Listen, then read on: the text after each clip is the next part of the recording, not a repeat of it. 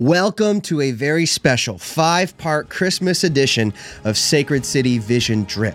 Over the next 5 days, as we approach Christmas, I'm going to pull from the hymnal 5 of my most favorite Christmas hymns, and I want to call your attention to some of the most beautiful lyrics that have ever been written. So that as we sing these hymns together in church or you play them in your homes, your appreciation for this music deepens. So grab some hot cocoa, put on that Christmas sweater, get that Spotify playlist ready, and let's dig into some of these great songs together.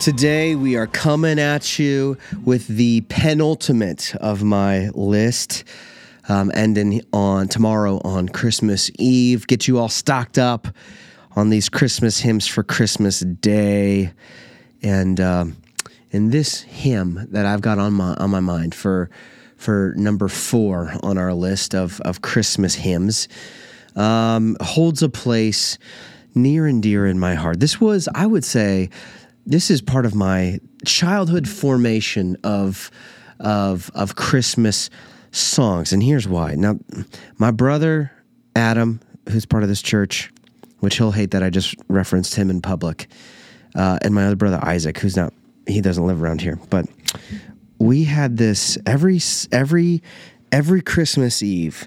There was a dude who would sing at our Christmas Eve service, a guy that honestly, I'd never, ever, ever see him in church for the rest of the year. I have no idea where he came from. It's still kind of a mystery.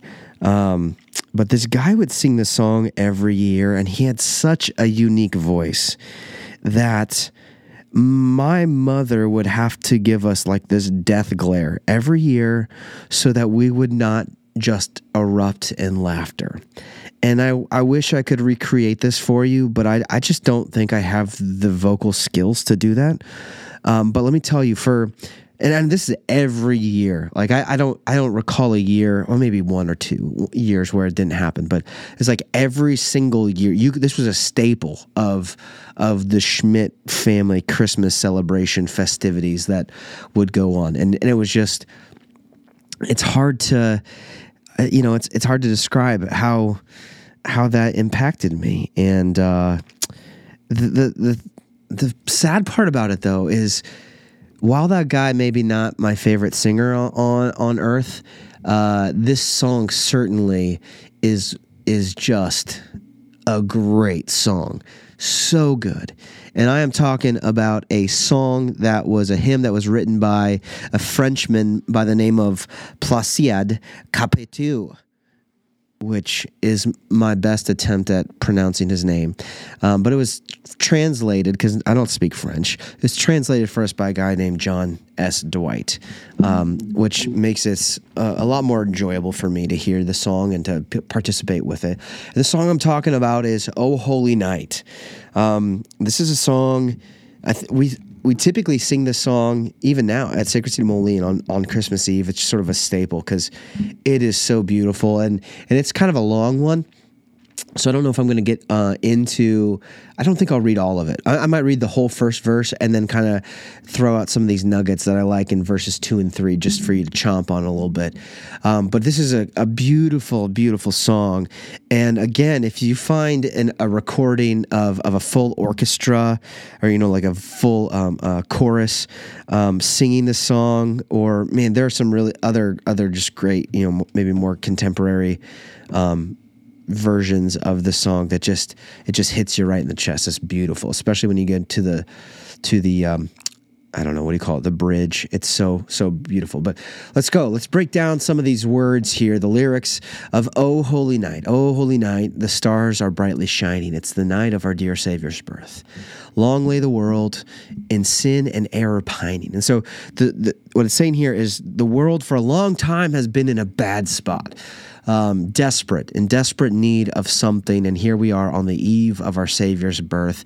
And it says, till he appeared and the soul felt its worth. So here in the sin and error pining, what this implies is there's this wretchedness of the soul, this defilement of the soul that apart from redemption could never really measure up, could never be the true value of the soul could never rightly be expressed.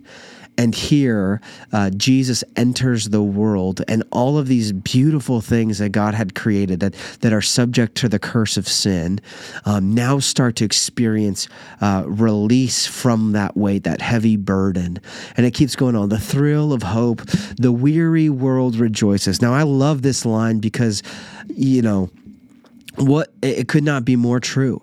I feel like the thrill of hope, the weary world rejoices. So it just acknowledges the tired state of humanity. I don't know a single human who isn't tired in some capacity. We just run.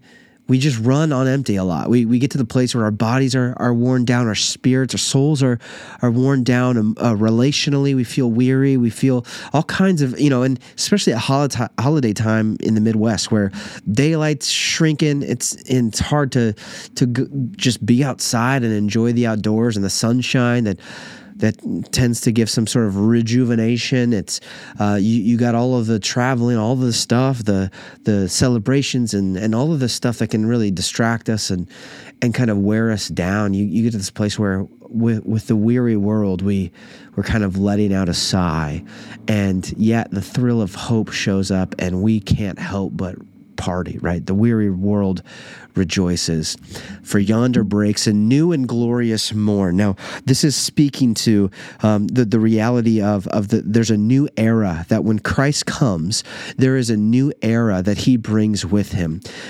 We're told that he is the firstborn of the new creation, of the new heavens and new earth. And so this is it, acknowledging here, this new and glorious morn has broke in the arrival of Christ. And this is the part musically where it's just like swells in my chest. It says, fall on your knees, hear the angel voices, O night divine, O night when Christ was born, O night, O holy night, O night divine. And in fact, it is a divine night where Christ entered into this world. Now, the second verse is not as popular, at least the one that's in front of me right now. So I'm going to skip to verse 3 here. It says, truly he taught us to love one another. His law is love, and his gospel is peace. This is a really important line here. So he taught us to love one another. So it wasn't just that Jesus came to save us and put us inside of the doorway of heaven and drop us off there. He taught us to love one another. He instructed us in how we ought to live. Now, this goes back to the Great Commission that Jesus gives in Matthew 28. He taught us to love one another. His law is love, because Jesus says, teach the nations to obey all that I've commanded. His law is love. Thinking of James, the law of liberty, right? The way that or even in John, 1 John, when it talks about obedience to Jesus is to love Jesus, right? You can't love Jesus without obeying Jesus. So his law is love. To abide by his law is to love him. And his gospel is peace. Again, going back to the reconciliation that we saw in Hark the Herald Angels Sing, where his gospel is peace. Chains shall he break. Now, actually, this was a controversial line that I think was an edit, or it was added later on, but it says, chains shall he break, for the slave is our brother. So one of the things that this psalm is, or this hymn is doing, is reminding us of the shared humanity of all people, but also the fact that in Christ's family, in God's family, it doesn't matter what status you have, whether you are high class, low class, slave, scum of the earth type person. We are all clothed in the righteousness of Christ. We all get the same kind of access to God the Father. And so here's the reminder: chains shall he break, which is true of our sin, but also true in the sense of what made this controversial was back when this was penned, slavery was still a thing in the 1800s, and so chain shall he break. The slave is our brother, and in his name all oppression shall cease. So this is really kind of a rally cry for true biblical justice to flow out. The reality, because Christ, the era of Christ has dawned. It is now time to live, that all people were to live in light of his lordship. And so with that, to live under Christ's lordship means that all oppression shall cease. And then here again is the bridge. Sweet hymns of praise, or sweet hymns of joy, in grateful chorus raise we. Let all within us praise his holy name.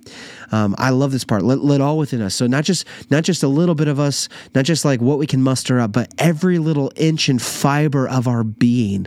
Let it spew forward with worship for his holy name. Christ is the Lord. Oh, praise his name forever, from everlasting to everlasting. This is his kingdom. He is Lord. He is King, and he shall be praised forever. If you flip to the back of your Bible in Revelation, speaks of Christ's everlasting kingdom, his power and glory evermore proclaim, his power and glory evermore proclaimed. What a beautiful, beautiful piece of music, and I love it so much.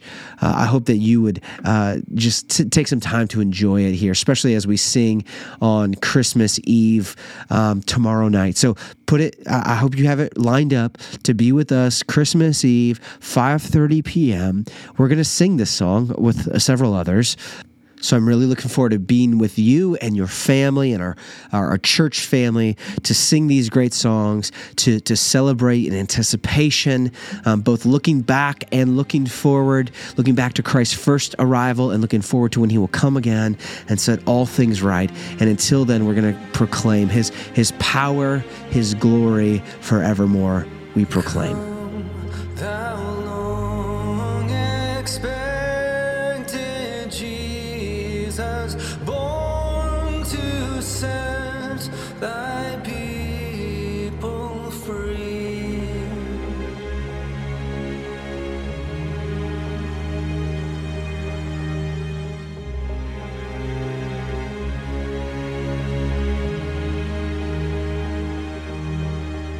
From our fears and sins release us.